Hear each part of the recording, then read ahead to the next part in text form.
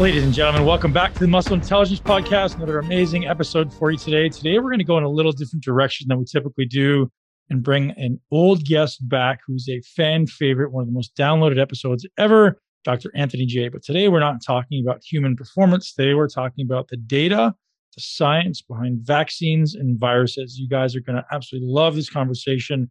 We do our best to be as objective as possible and simply present the information. There's really some mind-altering information that's shared in this podcast. Some things I had no idea existed, some truths about the scientific literature and what you should actually know is happening behind the scenes. And we do our best, as I say, not to get into giving opinions. We try to be really objective. And this is not a judgment either to whether or not you should do this or do that, or whether or not the government is forcing us to do this or that. It's none of that conversation. We're really just getting into understanding what you need to know to protect yourself, what you need to know about this particular virus we're talking about and these particular vaccines we're talking about, really from one of the most trusted scientists I know. This man is so up to date with the data. And if he isn't, he simply says, I'm not really sure. And that to me is so valuable. He's not just trying to throw his opinion at you. He's really giving us really, really objective information. You guys are going to love this conversation with Dr. Anthony J. Today's podcast is brought to you by Bubs Naturals, our greatest MCT powder, our greatest collagen powder that exists anywhere in North America, vetted by me. You guys know this is the highest quality, and Bubs is hooking us up with 25% off in November. So if you're already a Bubs user and you're running low, or you're somebody who's never tried Bubs, take my word for it. I'm literally staring at my bag of Bubs across the room that I use every single morning in my coffee to fuel my mind, fuel my day. And there's no better morning fuel for me than the Intelligence Coffee. And if you guys want the recipe for that, that's also at bubsnaturals.com. I have a video on there showing you exactly how to do it. Head over to bubsnaturals.com. Use the code MUSCLE to get hooked up with 25% off for the month of November. Guys, stock up because now's the time. This stuff goes fast. Thank you very much to Bubs for being a great sponsor of the show. Thank you very much for Anthony J. for joining us to spread this amazing information. And thank you to you for being here and caring about your health. Enjoy the show. I have a PhD in biochemistry from Boston University Medical School. And the topic that I focused on was sex hormones and cholesterol. And by the way, before that, I used to do HIV research. So I actually created and designed viruses. I made lentivirus, especially. I did some of that for Alzheimer's research. We were creating virus with DNA. You just basically design the DNA, put it into human cells, and then the cells would make virus, right? So I have a lot of experience in this gain of function research. I wasn't gaining function. I was actually stripping function down. I was neutering the viruses to make them weaker rather than stronger, but we were using those viruses to try and cure Alzheimer's, for example. So, again, viral research, sex hormone research, and then I went to the Mayo Clinic and I did stem cell research for a while. So very diverse. It's just what I'm interested in. I'm interested in a lot of diverse topics. And now I actually quit Mayo Clinic because while I was doing a lot of that work in the past, I was doing DNA consulting. As you know, we've talked together on this a long time ago. And partly through your audience, honestly, and a lot of other podcasters, I've just gotten too busy doing DNA consulting, and I enjoy it a lot more than just sitting in a lab doing research, not talking to anybody. And it helps people. It impacts people's health. So it's a little bit of coaching, a little bit of DNA consulting. It's looking at the actual DNA from 23andMe and Ancestry. As you know, again, I'm just more telling this to you. I literally have my report that you gave me like 4 years ago sitting right behind me. I'm looking at it. Yeah, right on. Yeah. I'm always looking at it. Yeah, and it's gotten better over the years, of course, but it's the same thing, right? I'm just looking at brain performance. I'm looking at diet. I'm looking at vitamins and hormones and detox. Like, how are your genes in your body affecting your sleep and affecting your athletic performance? And what's the root cause of issues? How can we prevent them from being issues? It's a lot better to prevent Alzheimer's, for example, than wait until you have Alzheimer's, or better to prevent heart disease than wait until you have heart disease. So anyways, I go through this whole diverse list of things, and people love it. I've never spent $1 advertising this.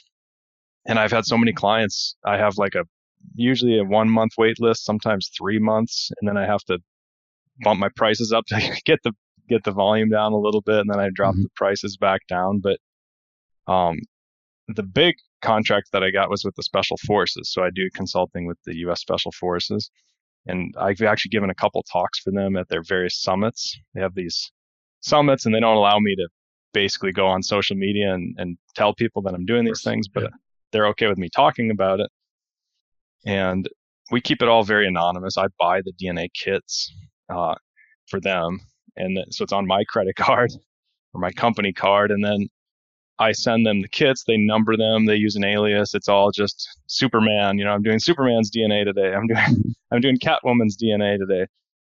But I sit and talk to them too and help them optimize their situation. And everybody's different, and everybody can use, health optimization through the DNA. So I've basically quit Mayo Clinic because I was getting too many DNA clients, partly, and then also partly because of the politics. Honestly, I don't really enjoy Zoom meetings all the time, just wasting my time where people aren't actually accomplishing anything.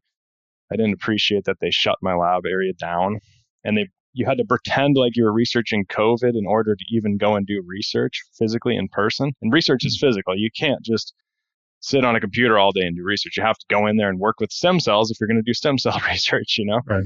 You have to grow them, and you're constantly doing things with them. Like I was using infrared light to reprogram them and doing interesting things, studying epigenetics. As you probably remember, we talked about this a long time ago. Yep. So basically I was just frustrated with a lot of aspects of, modern medicine and this idea that like, if you don't find a drug, you're not performing valuable research, if you're not getting something patented.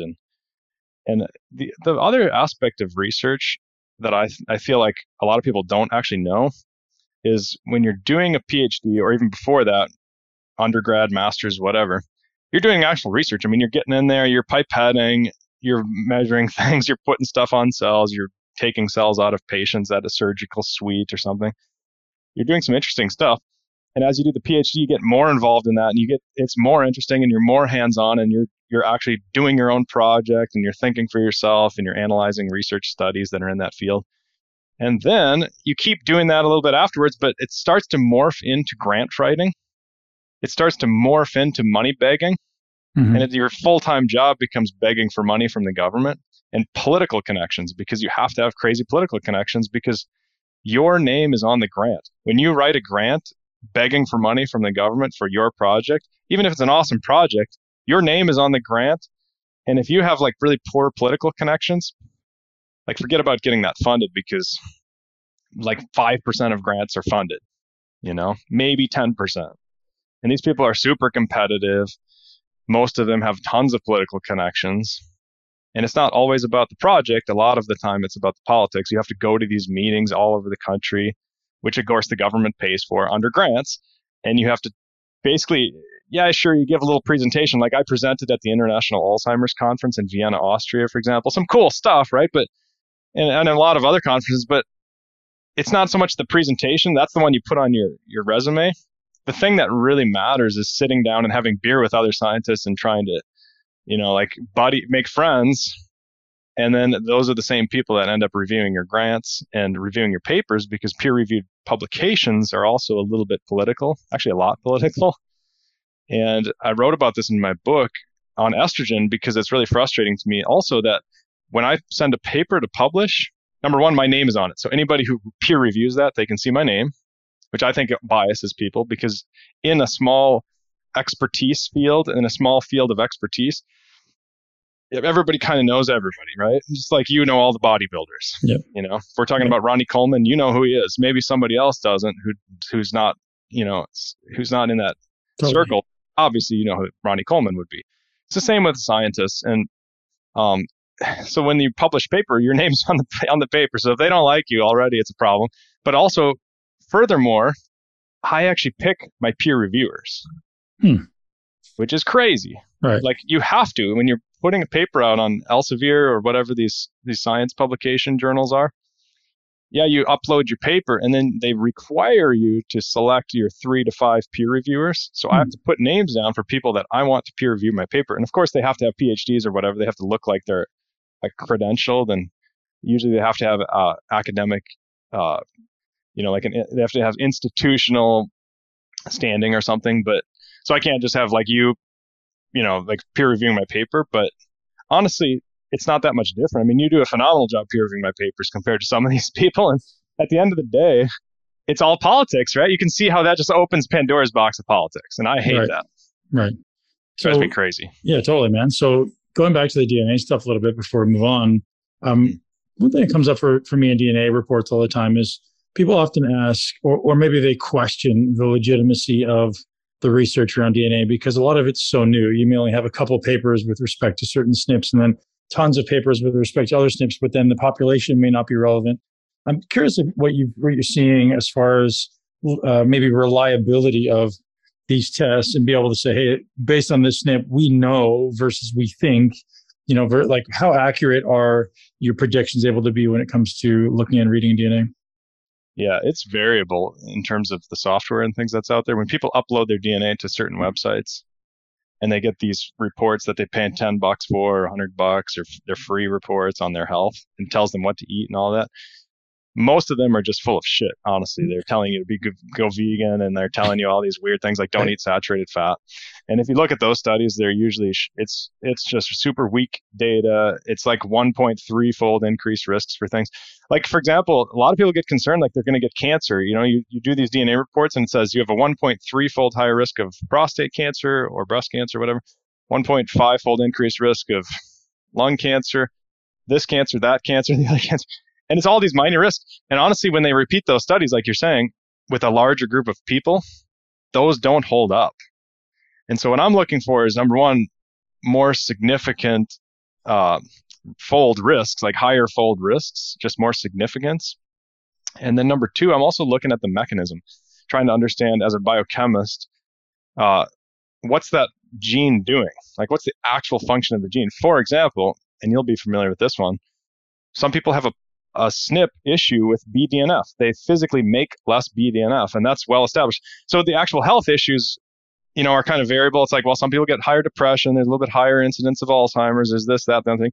But the physical change in that SNP is you make less BDNF. Right. So again, the population studies, sure, whatever. But the actual biochemistry is very interesting to me because you don't want to make less BDNF. Scientists call that miracle grow for the brain. It's like, I've done this personally too. If you have cells growing in a dish and you add in liquid, like brain cells, you kill a rat, you take out the brain cells, you put in a dish. I've done this. I used to go to the morgue every Thursday, by the way, and do brain cuttings on humans. Like we would take out human brains. But if you take out a rat brain and you grow the cells and you put BDNF on those cells in the liquid they grow on, they just explode with new shoots and branches and all this. It looks like a Miracle Grow commercial. It looks like a fertilizer commercial. It's pretty cool.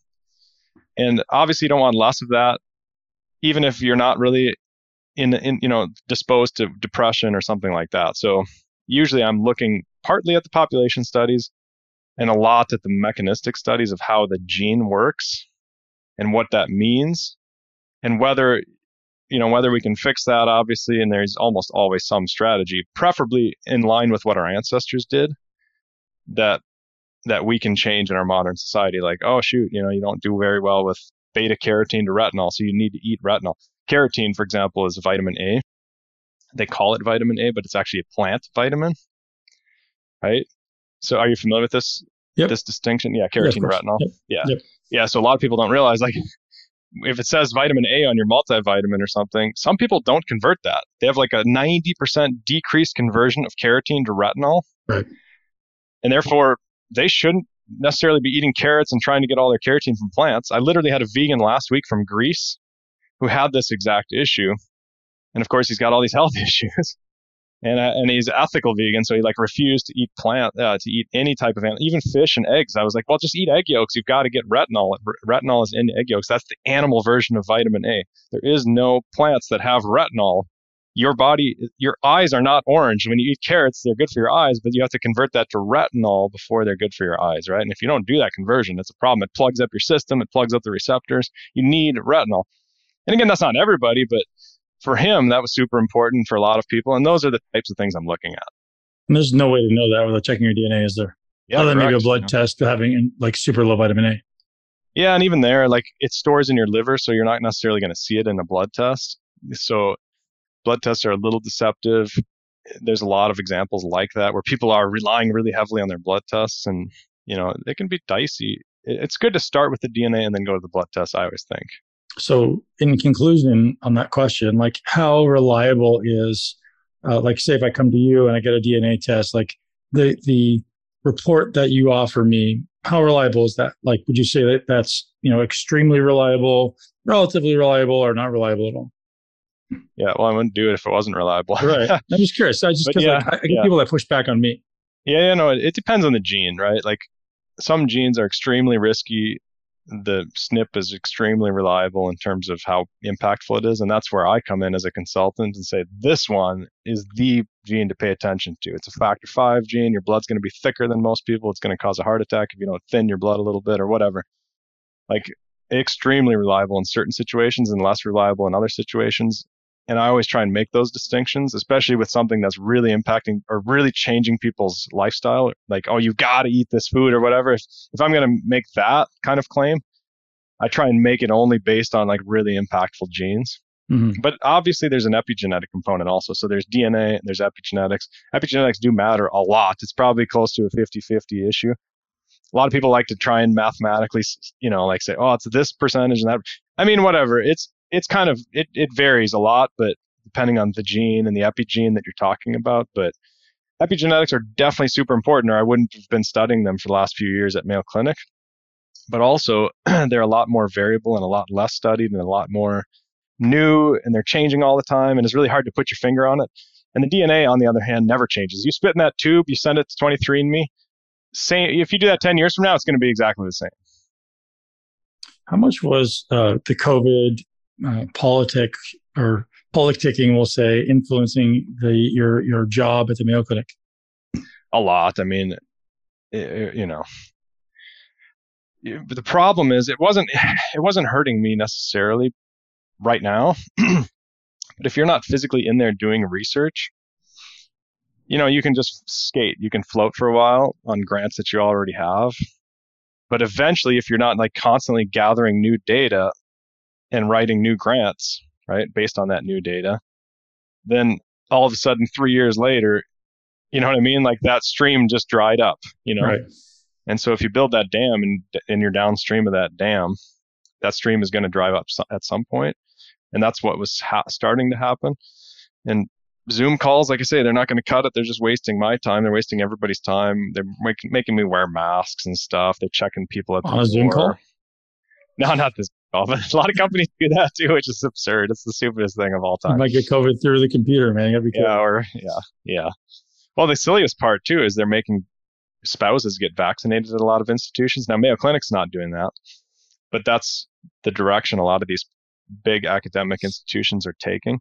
And that's absurd too. And if you don't mind, I mean, we can go into that topic. Sure. Yeah, absolutely. Just shift gears, because, a lot of people obviously know, like, for the most part, when you're picking up this virus, you're breathing it in. For the most part, that's how people are transmitting and spreading it and picking it up.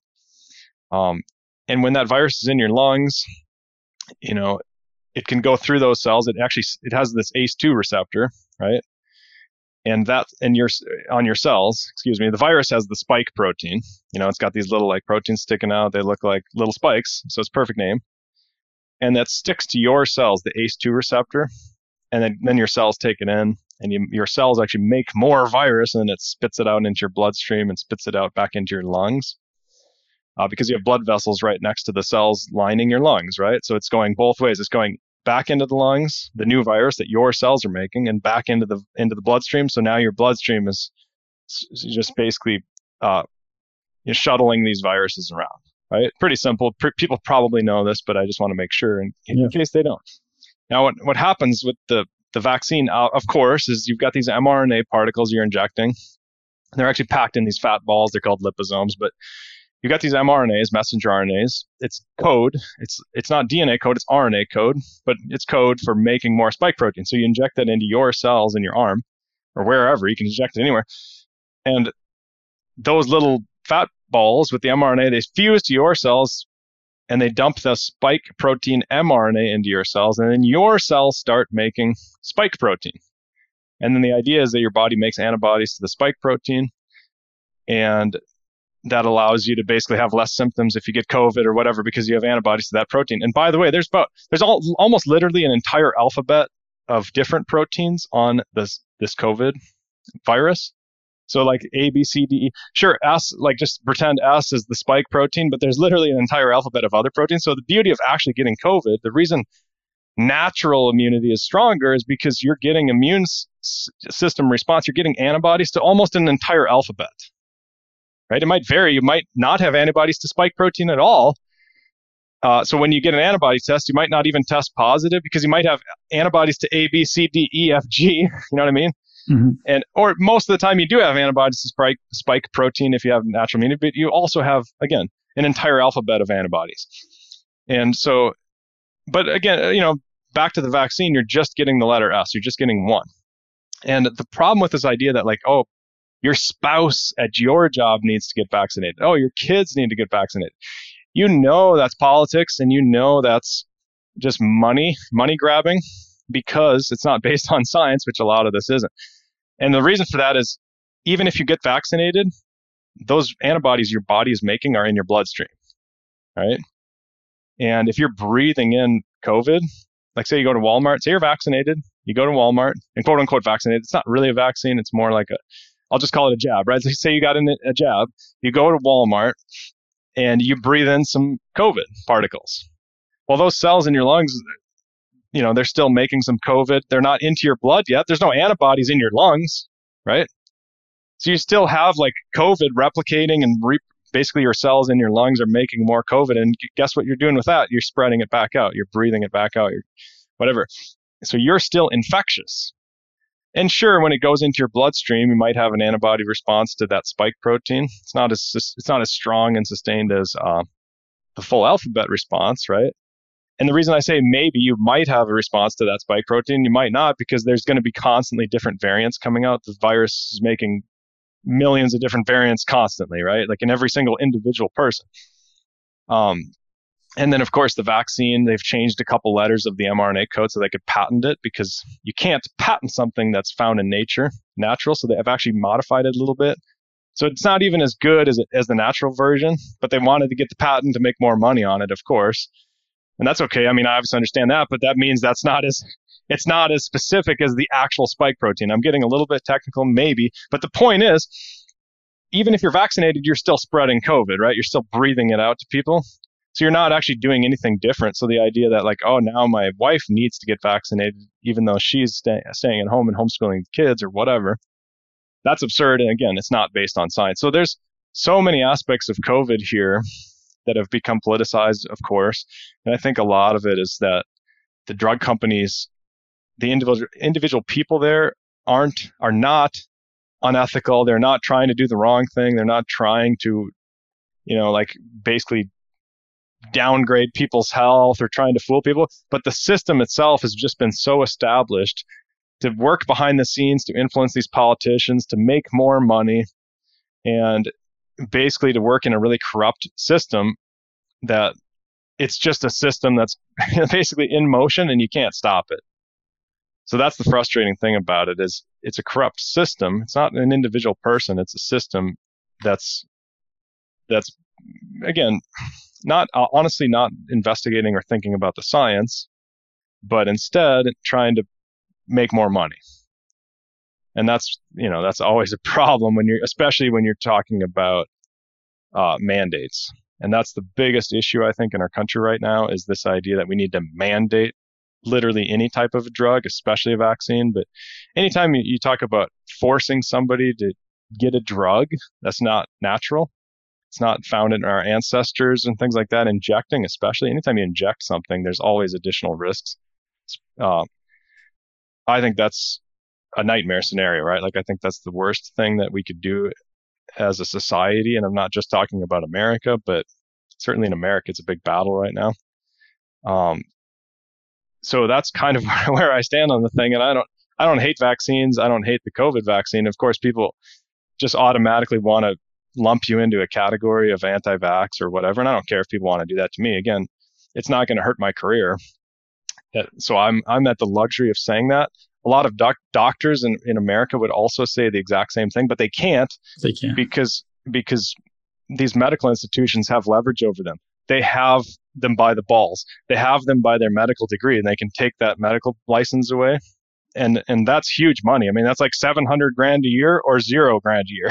Like, Yep, that's totally. a big leverage. That's a huge amount of leverage to make doctors be quiet. But behind the scenes, I guarantee you, and by the way, my brother's a medical doctor, my dad's a medical doctor. Behind the scenes, the doctors across America are very skeptical. They're waiting as long as they can to get the vaccine in many situations, at least the ones that are thinking about this. And of course, there's plenty of doctors that are getting it right away too. So I think that freedom should be the ultimate way to approach this. Like, whether you want it or not, you do the research, and then transparency in the research. That's the next big step, right? We need actual studies. We need to see the studies. We need to have access to those studies so that people like me can look at them and doctors can look at them. And then, of course, we need to be able to go on YouTube and talk about those damn studies without Not be censored. Yeah. You even shut down? I get shadow banned pretty bad, but yeah. I haven't done a ton of stuff on COVID recently because it's just, I honestly don't want to get shut down. Totally. So where's your stance on the one, efficacy, two, health concerns around the vaccine? Because you get a lot of people kind of throwing that out there, like the government's got some the medical community's got some conspiracy in trying to kill us all. You hear that thrown around there, and then we hear like, hey, it's just not effective, and then we see data saying it is effective, and so there's all just this like convoluted conversation around like each side's kind of having putting up their peacock feathers to try to defend their side, and it seems like there's no one that's got a real answer. Yeah, the problem is the transparency. So again, coming as someone who's in the industry, right? Like behind the scenes, we talked about peer review and how you can manipulate that by having your buddies peer review the paper, which is pretty much what happens. We talked about grant writing and how your name is on the grant, and you can pretty much do the same sort of thing. You know who's reading your grants. With studies, with drug companies, most people don't realize behind the scenes you don't have to release those studies. Like, say I invent a new statin, and there's a dozen statins out there, but I got another one now. Yay. I don't actually have to release that study. Did you know that? No idea. Yeah. So like me as a professional scientist, I can't look at that new study. It's not on PubMed. It's not like on some public database. It's hidden by the drug company did the study, so they can tell the media that this statin lowers cholesterol this much, or it causes this much less heart disease, like 95% less heart attacks or whatever. They can just make up numbers. I mean, I'm not saying they do. I'm just saying they can, because I can't get that study. Even behind paywalls and all this stuff that you have with academia, you can't get a hold of those studies. Now, if it was a statin drug, in this example, somebody's eventually going to have an adverse reaction, right? Somebody's going to take that drug and have a heart attack. Somebody's going to take that drug and have a stroke. And their family's going to sue the drug company, right? You're going to have a bunch of lawyers. They're going to sue that company for that statin. Then the drug company has to release the study, okay? So the beautiful thing is we actually get to see that study finally. So usually they do release the studies. I'm not saying they don't. I'm just saying they don't have to. So they will eventually, because the lawyers will bring it out, right? Now, here's the problem. With vaccines, they don't have to release those studies. Just like in statin, just like anything else. But it gets worse because in America, we have a separate vaccine court. We have an entirely separate court. If people have not heard of this, Google vaccine court in America. It's a real thing. Set up by the government. It separates the drug companies from getting sued with vaccine injuries. When you have, like again, you publish, or you don't even publish, you create a drug. You've got the studies. You're telling the media it works 95% of the time, or whatever you're telling the media. You tell them whatever the hell you want. Nobody's seeing these actual studies, right? And unless it's just snippets of what they want you to see. But basically, this is the problem with like, well, what's in the vaccine? What are the actual ingredients? Where is it? So when these things come out, there's no studies that are being released. We're just hearing this from the media as scientists, just like yourself. And then what happens is somebody has a heart attack. Somebody has a stroke. They sue the company. They can't sue the company. It's a vaccine. They have to go to the vaccine court. The vaccine court, still, you don't have to release that study. You never have to release those studies because it's a separate court system. So the lawyers can't force these. So in other words, vaccines are on kind of a different level for potential manipulation, shenanigans, frankly. And I'm not saying you have that for sure. I'm just saying it's potential. So the idea that like we should force people to get vaccines opens Pandora's crazy box of all kinds of potential shenanigans, because you don't have to release studies so they can put whatever they want into these things. And even the professional scientists don't know about this. And again, you're not going to hear thunderous, like social media outrage because the doctors can't say anything. And most professional scientists won't say anything because a lot of their grant buddies that they're sending their grants to at NIH work for the government. A lot of these people, like there's this network of people, and a lot of them are getting grants. They're very dependent on the government. So they don't want to say anything bad. They're political. They're trying to be careful. They're trying to please everybody. I mean, you know how it is. Politics, usually you're not trying to take a really loud, strong stance in one direction or other. You're trying to kind of water it down, keep everybody happy that's reading your grants so you get funded again. Your job is a bit dependent on that sort of thing. So it requires scientists like myself to kind of come out and say, look, here's actually how the system works. Here's why you should at least be skeptical of it. And you can do independent third-party studies on the vaccine, which companies do, and those are a beautiful thing. Chris Masterjohn's been doing a lot of reading on those and getting into a lot of technical detail. And I'm not to that level yet, just for lack of time at this point, but they're constantly changing. There's always new stuff coming out. It's tricky, but in terms of the mandate, that's where I stand on that. And the actual efficacy varies with different people, different populations. But I think it's pretty clear that for children, it's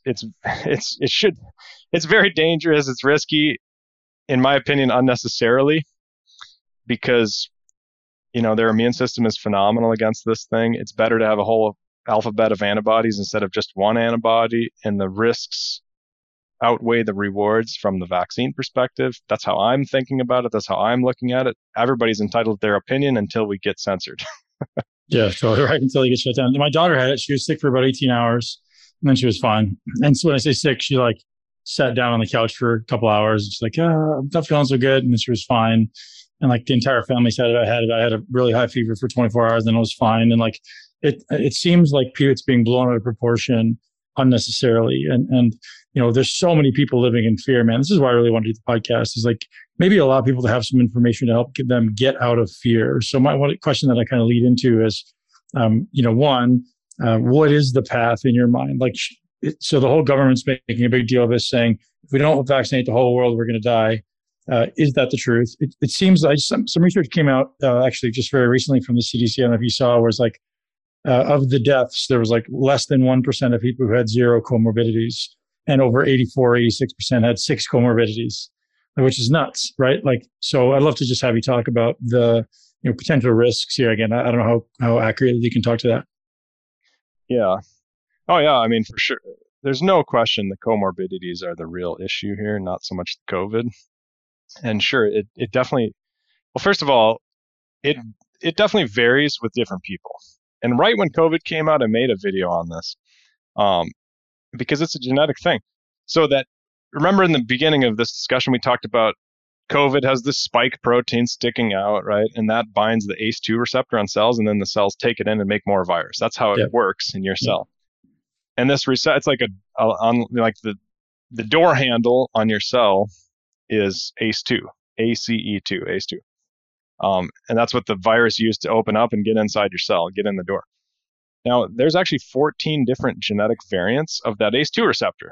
And again, I knew this right away. As soon as there was a study, almost immediately when COVID happened, when COVID first, came out of China, there was a study literally within months, that talked about the mechanism of how this thing gets into your cells. It's from the spike protein on the virus sticking to ACE2 receptor.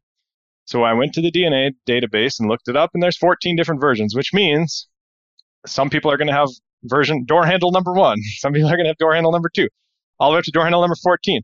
Which ones open easier? We don't know. We still don't know, which is absurd, because my video back then was to say, well, let's study the 14 different versions and see which people are at high risk based on their genetics, because you can look at this from something as cheap as 23andMe, $100, boom, you can tell which door handle you have that allows virus entry into your cells. And the problem with this is that there is a lot of variability, right? Like some people have a door handle that really lets those viruses come in and they're healthy as can be in certain situations. Now, that's very rare, I think, but it does happen. Other people have amazing door handles where they're just like locked pretty tight for COVID and the COVID can't get in. Right. And there's a whole spectrum. Now, this is another interesting little side note on this, that this allows countries like China kind of an interesting angle from a bioterrorism perspective, meaning you can design a virus when you have a population as homogenous as China, as genetically similar as China. And by the way, I do DNA consults for people from China. But they're very similar. Like they a lot of times have this Asian flush gene. It's called alcohol dehydrogenase, whatever. They have a lot of similar genes that you don't see very often when you talk to Americans, right? Like how many Americans do you know that they get Asian flush? Like there's a lot of similarities in these people's genetics, just purely from their ancestry. And let's just say in theory that when you look at that population, the Asian population, they have door handle number 1, right? Which doesn't really open that well to the virus. But now let's go to America. Well, shoot, America's a melting pot. We've got crazy amounts of diversity over here. We're going to have, we're not Asians for the most part, although there's definitely Asians in America, Asian Americans, the whole thing. But for the most part, we're going to have like door handle number 2 through 14, let's just say as an example. We're going to have people with number 2, number 7, number 6, number 8, whatever. It's very diverse in America. So there's a problem here where you can develop a virus that only that doesn't open door number 1, but opens all the other doors very readily. Yep. And you can literally target an entire country with things like this, or the other way around, honestly, right? Like you can design viruses from a terrorist perspective that open door. And I don't think that's what's happening, but I'm saying like these countries are definitely looking at our ridiculous response to this minor amount of issue relative to something like the Spanish flu or something like, these historical viral outbreaks from hundreds of years ago. And they're saying, oh my gosh, look at this ridiculous response for such a tiny impact. I mean, frankly, it is a tiny impact. Sure, we all know somebody who was devastated by it, but we don't know 10 people who are devastated by it, right? And that could be the scenario if we start designing these kinds of things and using these as weapons. So again, we need to study these door handles, the genetics, and we need to look at individual risk. And, and of course, like I say, with the freedom aspect of it, people need to be free to make their own choices here because, for the most part, it is comorbidities. Even if you have the worst door handle imaginable among those 14 that allows the virus in really easily into your cells, if you're healthy as can be, I mean, the risk is absurdly low. Of course, you don't know exactly the number. Everybody's different, but it's absurdly low. It's pretty much common cold scenario if you've got a good metabolism. So what are the common, what does the data say that the common interventions are to maybe help with support of the lung tissue, the epithelial tissue, or the ACE2 receptors? Is there something specific we can do to bring down, obviously just like general health things, go outside, vitamin D, basic things, but specifically, are there any supplemental interventions or anything that you see as like, hey, this is a really effective intervention right now, either to stimulate the immune system or to prevent the transmission?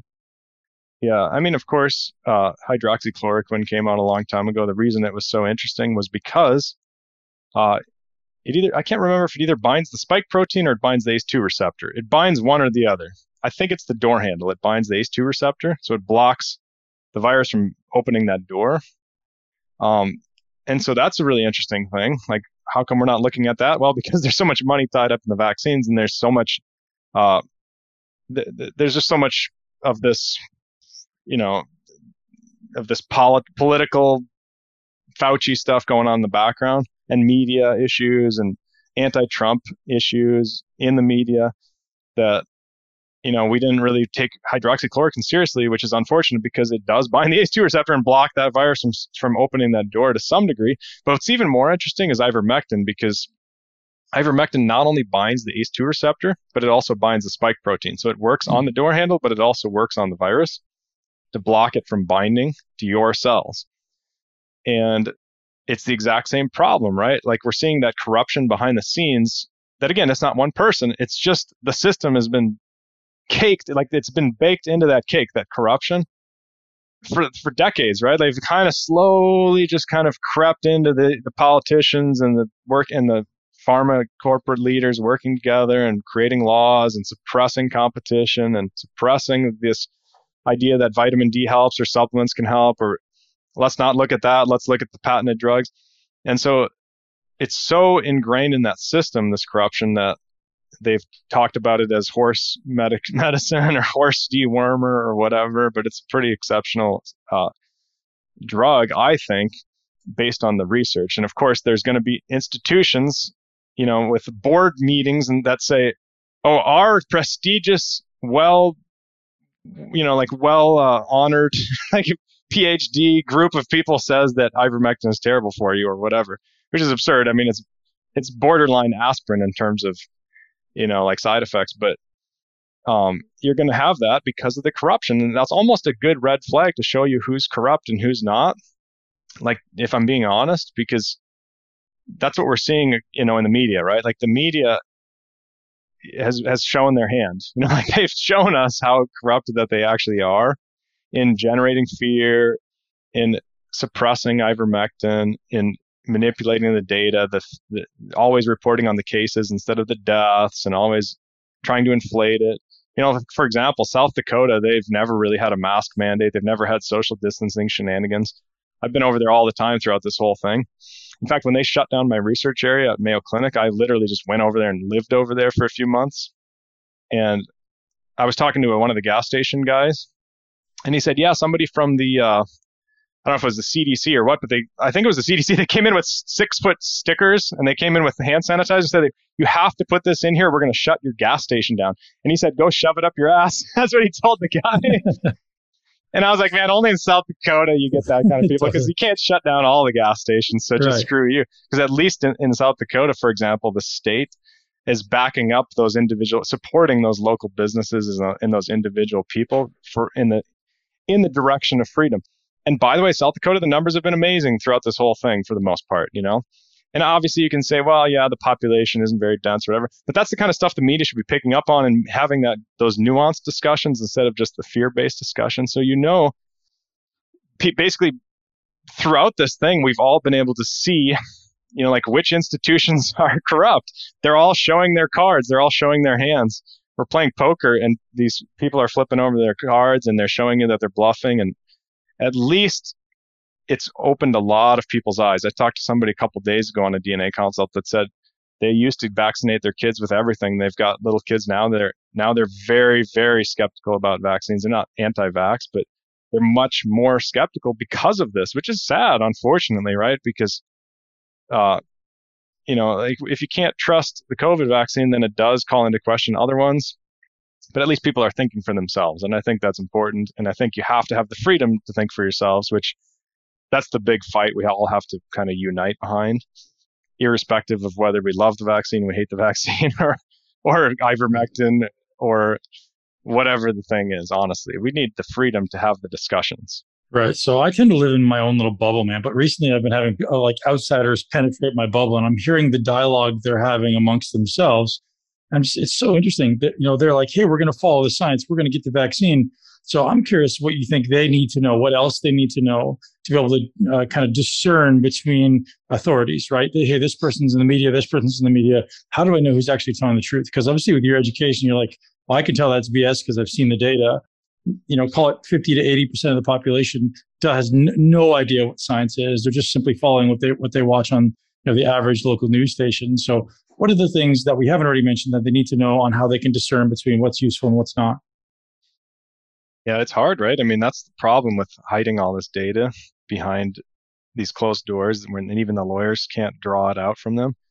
But I think, if you're super concerned about COVID, and especially symptoms, and you're elderly or something like that, or you've got asthma, I mean, the vaccine is probably going to be better with this mRNA vaccine, create some antibodies and get less of a response when you actually get COVID. Hard to say for sure, right? Again, I don't totally trust necessarily the stuff that we're being told, but that is my sense, and that's what the data is showing. Now for kids, I think it's the opposite. Again, I think the data is pretty clear that kids don't need the vaccine. It's more likely to cause harm, in my opinion. Again, whether the data is clear enough yet, we don't know, but the data is pretty clear that COVID basically doesn't harm children unless they have a number of comorbidities and all that sort of thing. So maybe if you're in the comorbidity camp, the vaccine is something to look at. And of course, now Pfizer's creating a version of ivermectin. I call it Pfizermectin. It's basically trying to bind the ACE2 receptor and the COVID, but it's got a patent, so they're going to be super pumped about that in a few months. And there's a lot of other aspects like that. There's another vaccine that's coming out that's probably going to be better, but I don't want to speculate. I don't know for sure. So honestly, the long and short is I'm not totally sure, and I'm especially not sure about the long-term data. And I think that's what most people are really skeptical about, is that what if this damages your heart 5 years from now? That certainly has happened in many situations with many drugs. And I mean, they keep them on the market for like 30, 40 years in certain situations. They had this drug, it's called diethylstilbestrol. It was for women that were pregnant, and they wanted to have less morning sickness. So they gave them this estrogen mimicking drug, and it literally caused miscarriages, and it literally caused birth defects and stuff like that. And they kept it on the market for like 30, 40 years. You can look it up on Wikipedia, DES, diethylstilbestrol. And a lot of it took 10 plus years to see the ramifications of it. So it was like, wow, this is super safe. Look at this. It's amazing. If you were to rush that thing out on the market, I mean, the animal studies were a little sketchy, but so were the COVID animal studies with mRNA vaccines, right? But who knows, we're not animal, we're not rats, blah, blah, blah. And sure enough, 10 years later, it's a disaster. But even when it was clear that it was a disaster, they kept it on the market. Now, I think we've learned from that. And I think if we started to see like 10 years later that people are getting damaged hearts from it, hopefully they would shut it down. But we have no idea about those sorts of things right now. Right. So again, the long and short answer from my perspective is I'm skeptical, but I don't know. And again, if I had a bunch of comorbidities or I was elderly or whatever, I'd be a big fan. I like that they're developing these things. I like that they're working on it. There's good scientists here as well. It's not that somebody's trying to be subversive and trying to create something to manipulate the population. They're definitely trying to make money, but they also are doing it in a way to try and get rid of this COVID situation, this COVID pandemic. But again, I'm always skeptical, probably more than most people, because again, I work behind the scenes. Yeah. Have you seen any of the data on the negative effects coming through from the vaccine and like what's common? Yeah. So I've seen a vast array of things, and I'm curious what you've seen as actually being accurate. Yeah, it's mostly related to cardiomyopathies and heart damage and different forms of that. But you could always make the argument that natural COVID does the same thing, right? When you get the actual virus, you see some damage to the heart and whatnot. And this is because the spike protein itself is very toxic. It's a protein, so it's, people are like, well, it's a protein, it's fine. Well, so is black widow spider venom. That's a protein. There's proteins that are toxic. And if you're injecting those proteins into your system, the spike protein, even if it's via mRNA and then your body's making spike proteins, that damn thing is toxic. And so what would be interesting and has not been published, and what I honestly do want to know, is how much of the spike protein are we creating in our systems when we're injecting it? So when we're injecting the vaccine, there's probably millions of mRNA particles, and there's probably millions of spike proteins that your cells are making and spitting into your bloodstream to get that antibody response, right? Millions of spike protein. And again, it's toxic. When you have the actual COVID infection, there's usually like 1,000 to 3,000 particles of COVID initially, I think.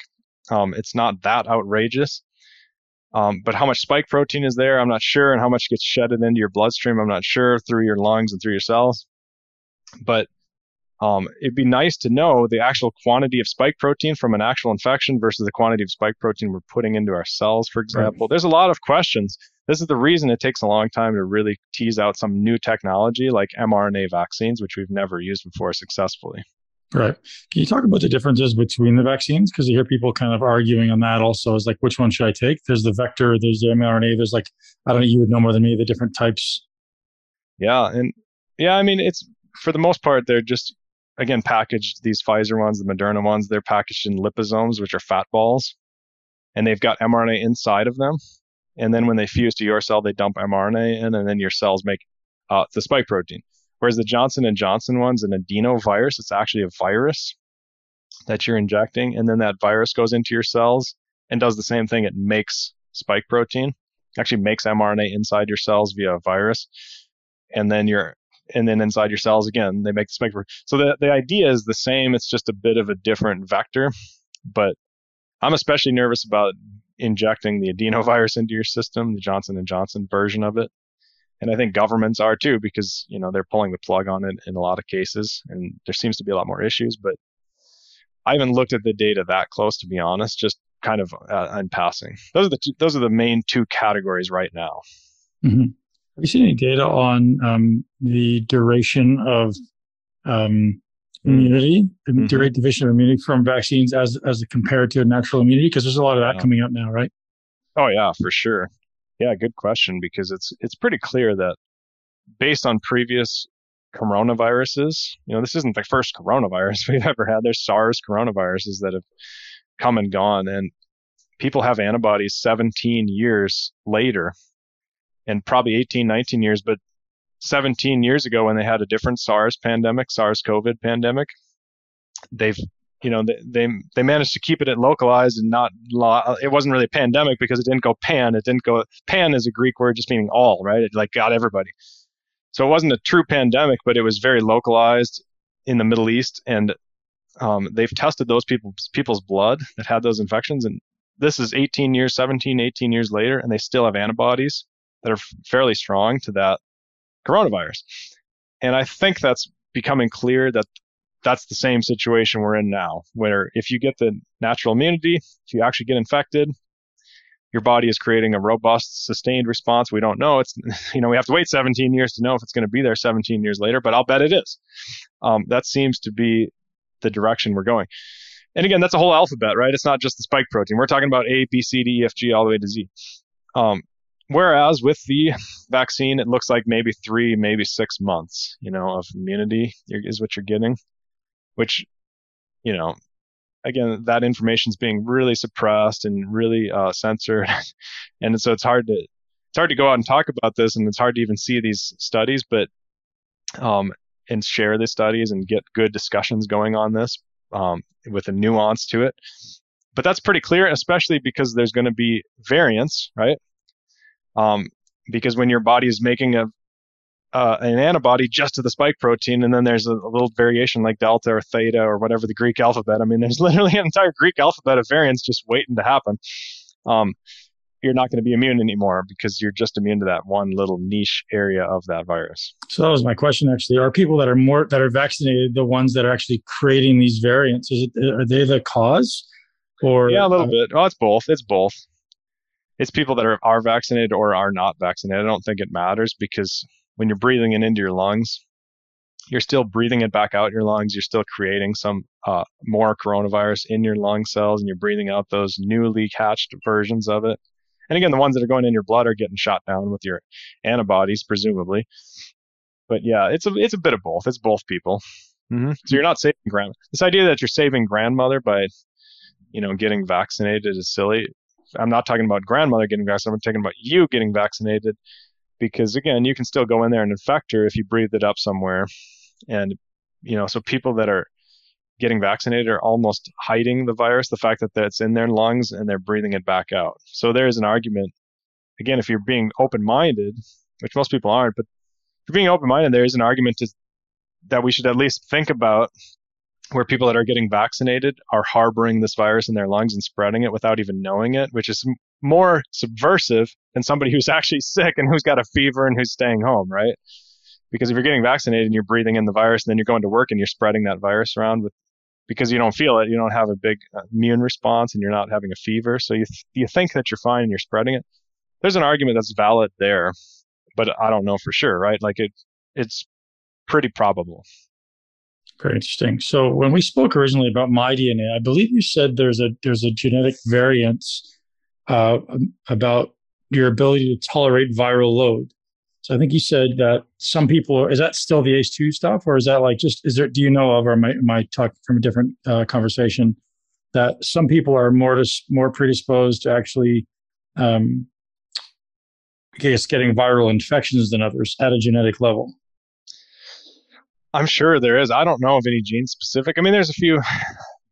I mean, there's definitely inflammatory genes, for example, that you can look at. People like some people make more CRP, C-reactive protein, so they tend to have a hair trigger on their inflammation. And COVID is definitely an inflammatory virus. Most of them are, right? Like being a common cold would have an inflammatory response also. And if that bucket overflows, like say you fill up a bucket with inflammation and you start overflowing, that's when it's a problem, right? Like if you have too much inflammation, you get overwhelmed. So you need to get on these steroids and things to decrease the inflammation, or take anti-inflammatories of different types. But that's genetic. But I'm not sure about viruses specifically. Does that make sense? Yeah. So is that like this the cytokine storm that's happening? Is like that's the inflammatory response, and if you're already inflamed to begin with, you're more likely to spill over. Exactly. Yeah. So there's a number of these too. Like people say, well, I'll just check my C-reactive protein then. Oh, look at that. It's 0.0. It's 0.2, so it's good. Well, there's a lot. And by the way, you don't want to be above 1 on your CRP. Chronically, that is pretty bad. And that's your bucket's right at the top, And I've had clients that are like 8 on their CRP. I mean, they're spilling over already, just day to day smoking or whatever the thing. And that's why smoking is so bad, right? It's damaging your lungs and it's filling up your bucket with inflammation. But people get a little bit narrow-minded about inflammation, and they think of it as just CRP sometimes, and it's actually literally hundreds of different cytokines. There's a lot of them. Like another good example is interleukin. There's interleukin-1, there's interleukin-2, all the way up to 24. There's 24 of them. And then there's IL-1A and IL-1B. So there's actually more than 24, just that one. And then there's TNF-alpha, and then there's interferons, and there's all these other ones. So those types of things you can see a bit in the genetics, especially interleukin. People do vary on their interleukin cytokine in terms of how much they make. So I do try and factor that in. When I do DNA consulting, I'm looking at those genes, CRP, interleukin, other types of inflammation, to see if their bucket's half full already, if their bucket's like just got a little bit of water in the bottom. And that helps you kind of approach these things. And it also helps your joints and things like that are susceptible to inflammation. How is vitamin D influencing COVID? Like, why is it so important that we have adequate vitamin D levels? Yeah, it has to do with your ACE2 receptor. It basically, it basically, in the long term, it basically keeps that ACE2 receptor a little bit, like it keeps the door handle turned down. You know what I mean? So it makes sure that the virus doesn't just like open that door readily, easily, and come into your cells. The actual mechanism used to be quite debated. I haven't kept up on all the debates, but it's pretty clear that it helps. People that are very severely deficient in vitamin D, you have a lot more issues. You have a lot more deaths with COVID, and it makes sense from a biochemistry perspective, and it has to do with that door handle, the ACE2. So if you're someone who was concerned right now about getting COVID, whether you're vaccinated or not, interventions, maybe it sounds like a good idea to get your DNA analyzed. Side note, hydrochloroquine, ivermectin, vitamin D, quercetin. What else are we looking at? Yeah. Like, metabolic flexibility. I like people to get their blood sugar below 85. Get a finger pricking thing. It's called a blood glucometer. And by the way, nobody talks about this. Doctors always talk about cholesterol.